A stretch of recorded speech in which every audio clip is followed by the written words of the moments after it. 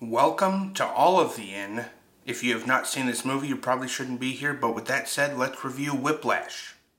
1, 2, 3, spoilers. 1, 2, 3, spoilers. 1, 2, 3, spoilers. I went to the movie theaters in college with the purposeful intent of seeing two movies, a double feature. I have only done this on two separate occasions, this being one of them. I selected both of my movies. I was going to go see this new drama coming out called Whiplash about a drummer. My brother's a drummer. Love Miles Teller, love J.K. Simmons. So I was like, why not? The second movie that I selected was Horrible Bosses 2, which is the total opposite of Whiplash. It's a goofy comedy. I like all the three main actors. I liked Horrible Bosses 1. Again, why not? This ended up being the first and best double feature that I have ever experienced. I could not have asked for two better movies to be showing back to back at the time that I needed them to be. It felt divine in that way, the way that it happened and when it did. I saw Whiplash because of the intensity of the movie. I took an intermission, went and got dinner, and sat and ate dinner like this, shaking my head in total silence, still trying to process what I had just witnessed. It was way more than I was expecting. And I think that tension was pulled back so much. And then Horrible Bosses was the perfect release of all of that. It was the funniest movie ever to me, and I've seen it since, and it's lost its charm. I still love it. When I saw it, I loved it so much. But we're here to talk about Whiplash. Released in 2014, this was the directorial debut, I'm getting fancy, of an up-and-comer at this time, Damian Chazelle. He's gone on to make La La Land, First Man, and Babylon since this came out. I don't think those movies have lived up to the impact of his first movie, but there are still some gems and some perfect moments to be found in his other work. Damian Chazelle made Whiplash into a short film because he couldn't get any funding for his feature, made it into a short film. No Miles Teller, but still had J.K. Simmons to play Fletcher. It's 17 minutes long. It's pretty much just as intense as the movie. It's one scene where a player is out of tune in Fletcher's class. Maybe it's two scenes conjoined, and in the feature they split it up. I don't know, something like that. Made the short film, submitted it, got $3 million, and then he made his feature film. That's why we're here today. Miles Teller plays Andrew the drummer. J.K. Simmons plays Fletcher. Melissa Benoit, she plays Nicole. That's all you need to know.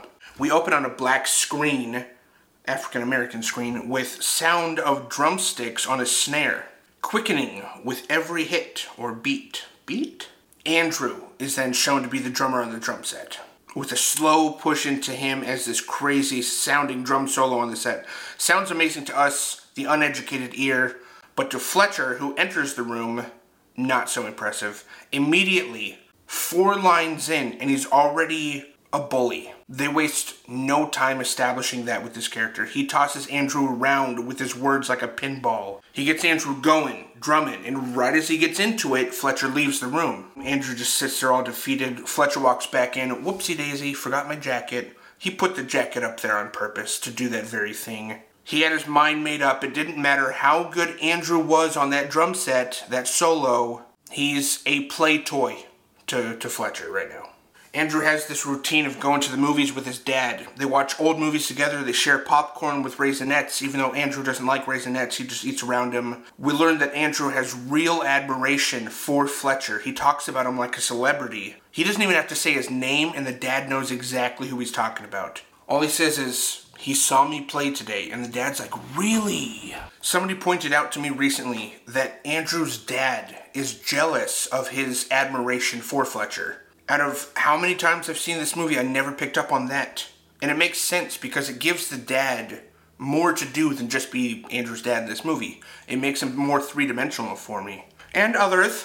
Now it's either music class or rehearsal with a secondary, tertiary band at this music school, Schaefer. Things seem laid back, easygoing in this class. Andrew sneaks off later to take a peek at the higher-up class that's taught by Fletcher. By the looks of it, things are much stricter and more intense. It even makes him go home and practice as fast and as hard as he can. He obsesses over other professional drummers, too. Soon after, I don't know if it's the next day or what, but Fletcher makes an appearance at the lower level class to recruit some new band members for his upper level band. One of the people he selects is Andrew, because if he didn't, we wouldn't have a movie. Go figure. Looking back at this, we can tell that maybe Fletcher just wanted more squeaky playtime with Andrew. But maybe he saw something in Andrew's playing that he's unwilling to reward. Or, okay, so he is rewarding it by inviting him to the upper level, but because he's doing something kind like that, he has to meet it with a lot of nastiness. He can't just do something out of the goodness of his heart. It comes with strings attached. That's what I'm trying to say. He could be threatened by what he sees in Andrew. He might not have seen a player like Andrew in a very long time. He has to test his durability in the most extreme ways. The amount of torment and abuse that Fletcher can dish out in a matter of 60 seconds is unfathomable. He goes, drums with me. Andrew is not the main drummer, so the main drummer stands up. Fletcher goes, no, other drums. Andrew's like, oh. This puts a target on him now, though, from the rest of the class that sees him get selected like that, with that misunderstanding. No, other drums. It's purposeful. Fletcher's doing it on purpose. He's playing so many games at once. Andrew's all bushy-eyed walking up to him, and Fletcher's like, 6 a.m., my class, tomorrow. The class doesn't even start till 9 a.m. He did it just to mess with Andrew. It's so awful and unnecessary. It's to have control and to psychologically break this person. Multiple tactics at once. Not just affecting Andrew, the main drummer, the rest of the band. Andrew finally gets the courage to ask out the ticket seller at the movie theater that he frequents. They seem like a really good match, and their scenes together are some of my favorites in the movie. I think they only have 4. They have 4 scenes together. Nicole in this movie, she is adorable.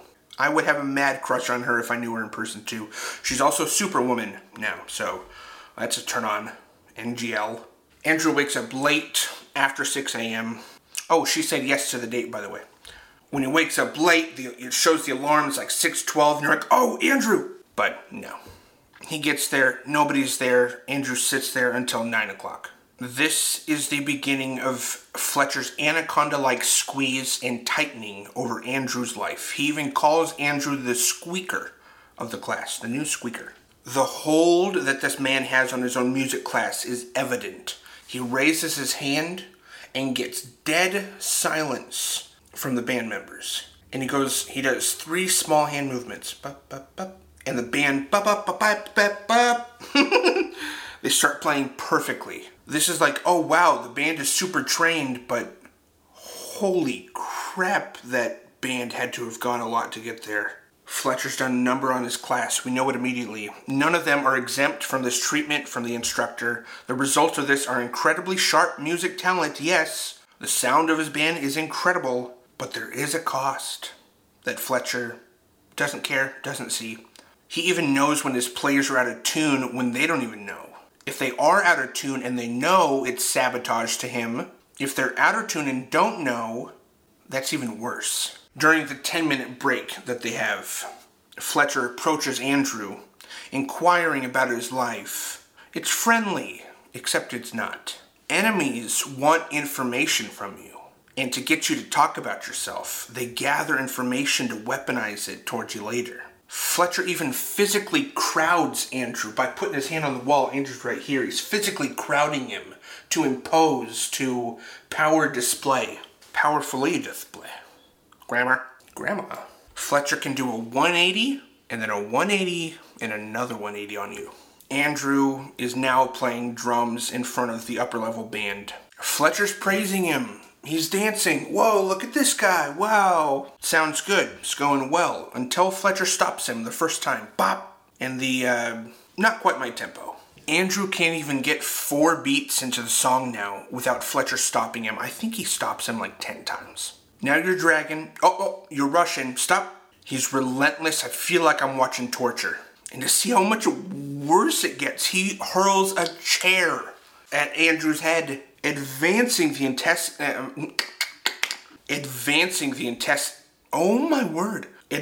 intensity into the stratosphere. He slaps Andrew on the counts of 4. 1, 2, 3, 4. 1, 2, 3, 4. And he takes any musical error as direct sabotage to his work. When he's right in Andrew's face, taunting him, screaming at him, his behavior is despicable. It seems overboard, but I know that people like this can really exist. Complete disregard for people, but it's more than that. It's not even disregard, it's targeting. People become their targets.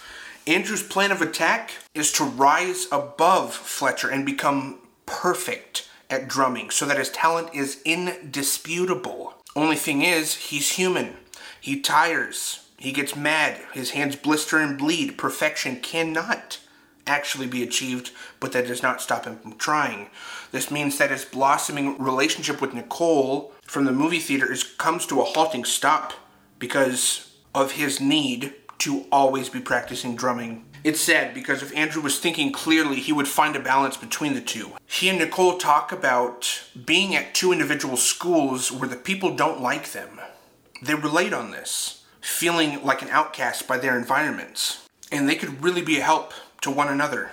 But Andrew makes his own bed and he cuts it off between the two of them. This is a big mistake on his part and he never gets her back, never sees her again. It's not a happy ending in that sense with this romance. When the music folder goes missing, I think Fletcher took it. They're at some competition, and there are a couple different competitions that they compete in, because that's how that goes. Because of the look that he gives the current drummer during the intermission in between performances, I don't really understand how it works. Fletcher knows that the current drummer doesn't know the music by heart. Andrew does. So I think he took the music folder, even though he just said, if I see another one of these lying around or going missing, I'm going to stop being so polite. He's really not that mad when the 2 drummers, Andrew and the other guy, Tanner, they come up to Fletcher and they say, we lost the folder. He's really not that mad. And he agrees to Andrew taking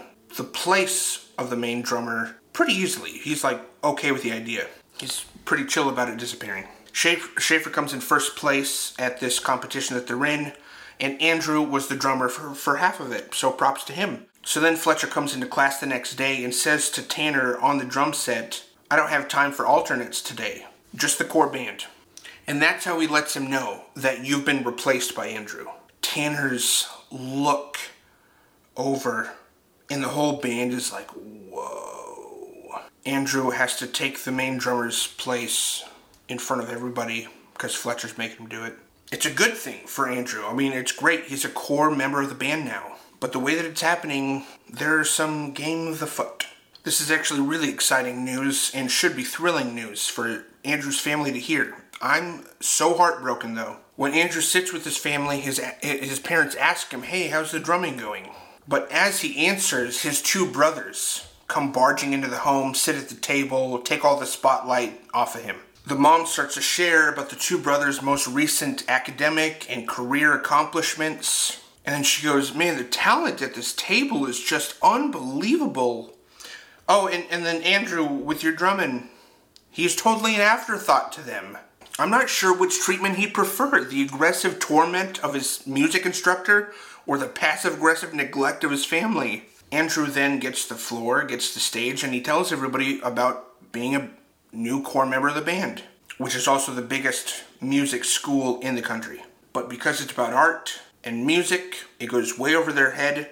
They have blank stares as they listen to him. It has no meaning to them. And that's why it's so sad, because they can't see how much of an accomplishment this is to him. It's more impressive than the academic career stuff that the mom listed off about the brothers, and they don't even know it or acknowledge it. I also never caught how the dad ends the scene at the dinner table. Oh my word, I had to rewatch it a couple times. I never noticed. Andrew does his ranting back and forthing with his brothers. Going, 4 words you will never hear from the NFL to his brother. The dad picks up his wine, swirls it, and just casually goes, have you heard from the Lincoln Center? Andrew stares at him and gets up from the table and walks away. The dad has been his safe place up until now and pretty much just sided with the brothers. Once he says the thing about the NFL, well, Andrew's NFL is the Lincoln Center. That's his main goal after Schaefer would be the Lincoln Center. And he just, it's a sniper to the heart, dude. It's crazy. Not the heart of the audience, the heart of his son. Bullseye. That deeply hurt him. And it rounds out the whole scene for me. Breaks my heart even more. Have you heard from the Lincoln Center? Man, it's rough. Fletcher now has another trick up his sleeve, of course he does, which he pulls in a former classmate of Andrew's from the lower level band, another drummer, and he gives him a shot at drumming. Just a twisted way to get under Andrew's skin and incentivize him to earn the part, not just think, I'm a core member of the band, I'm here to stay. He will constantly be earning this part with Fletcher leading it. The three drummers now have to rotate for hours trying to meet their instructor standards. They have to do perfect 400s, which none of them can do. Except for Andrew, he comes out on top. He earns the part at the end of the scene. When Andrew's drumming, and Fletcher's screaming, faster, faster! He ends up looking at Andrew like, look at my creation. It's really disturbing. It's very self-aggrandizing in that way. He's forcefully molding this play toy into something great. That's what he thinks. He's also destroying a man's psyche, just like he destroyed a former student of his that we find out was an incredible musician just like Andrew, but a few years before, and because of Fletcher's treatment, he hangs himself. Fletcher tells the class, however, that it was a car accident. He lies. He drove that student to off himself because of his extreme conduct. That bit of information, though, you don't find out until the end. You hear about the car accident and you think that Fletcher's just getting emotional about this car accident, but no, he's making it up. Who knows if he has any true remorse or if he even connects the fact that he would have drove that former student to do that when he was a student. What are some of your theories? Is Fletcher just making it up? Because for me, I feel like that's genuine, but he's also an extremely abusive narcissist, and they tend to be pretty good actors. They have another band competition. Andrew shows up late without his sticks too because he left them at the car rental place. He argues with Fletcher, almost gets fired, but convinces him to give him until 5:30, which is when the band will be on the stage ready to perform. He rushes to get his sticks and gets T-boned by a semi-truck. Surviving the crash, he leaves the scene of the crash and makes it to the competition. He's still late. He sits at the drum set and is bloody and starts playing. Fletcher sees this and can't do much about it. He has to stop the performance, which is an awful look on the band, and he officially fires Andrew right there. As he's apologizing to the crowd for his drummer's behavior and appearance, Andrew football tackles Fletcher to the ground, which is the only place that this was leading. That kind of abuse and treatment doesn't go unpunished for very long. It shouldn't, at least. Andrew is now speaking with the head of the school and is in the position of laying it all out there, telling them everything about Fletcher, which is obviously scary because what if Fletcher finds out? Which he does. Andrew just seems to be roaming the city. This is a few months later. He's definitely not at Schaefer anymore. Neither is Fletcher. Comes across a jazz club and he sees on their board outside of it Fletcher's name. And he's so curious. He goes inside. Fletcher's playing piano in front of the crowd. The two of them share a few beers together. The conversation's cordial and transparent, seemingly. He reels Andrew in slyly in this conversation so he can get him one last time, get him back for outing him to the school. Their conversation gives Andrew insight into Fletcher's passion for the musician because it's there. He has a heart for them. He does want them to be great, but his methods are so extremely over the top. Andrew chooses to trust him again. When I saw this in theaters, and Fletcher walks up to him, they're about to perform. Fletcher walks up to him at the drum set and says, "Do you think I'm stupid?" Dude, that's all he had to say for me to envision the next several minutes of Andrew's life. He goes, "Do you think I'm stupid?" I sat forward in my seat in the theater. I sat forward and I went, and then he goes, "I know it was you." And he walks away. And Andrew is like, "What?" Fletcher announces the song, "Uptime Swingin'." And Andrew only has one sheet in front of him that's for Whiplash, the song Whiplash. For that entire final scene, I sat in that forward position with my jaw dropped. Fletcher publicly embarrasses Andrew by playing a totally different song with the band. Everybody but Andrew is on the same page, quite literally. Andrew either has to sit there like a fool and like tap on his drums and pretend he's playing, or get up and leave. So he leaves. His dad embraces him, they're about to leave, and Andrew has this feeling of defiance rush over him. He stomps back to the drum set and starts a 9-minute drum solo in which Fletcher is powerless to try and stop.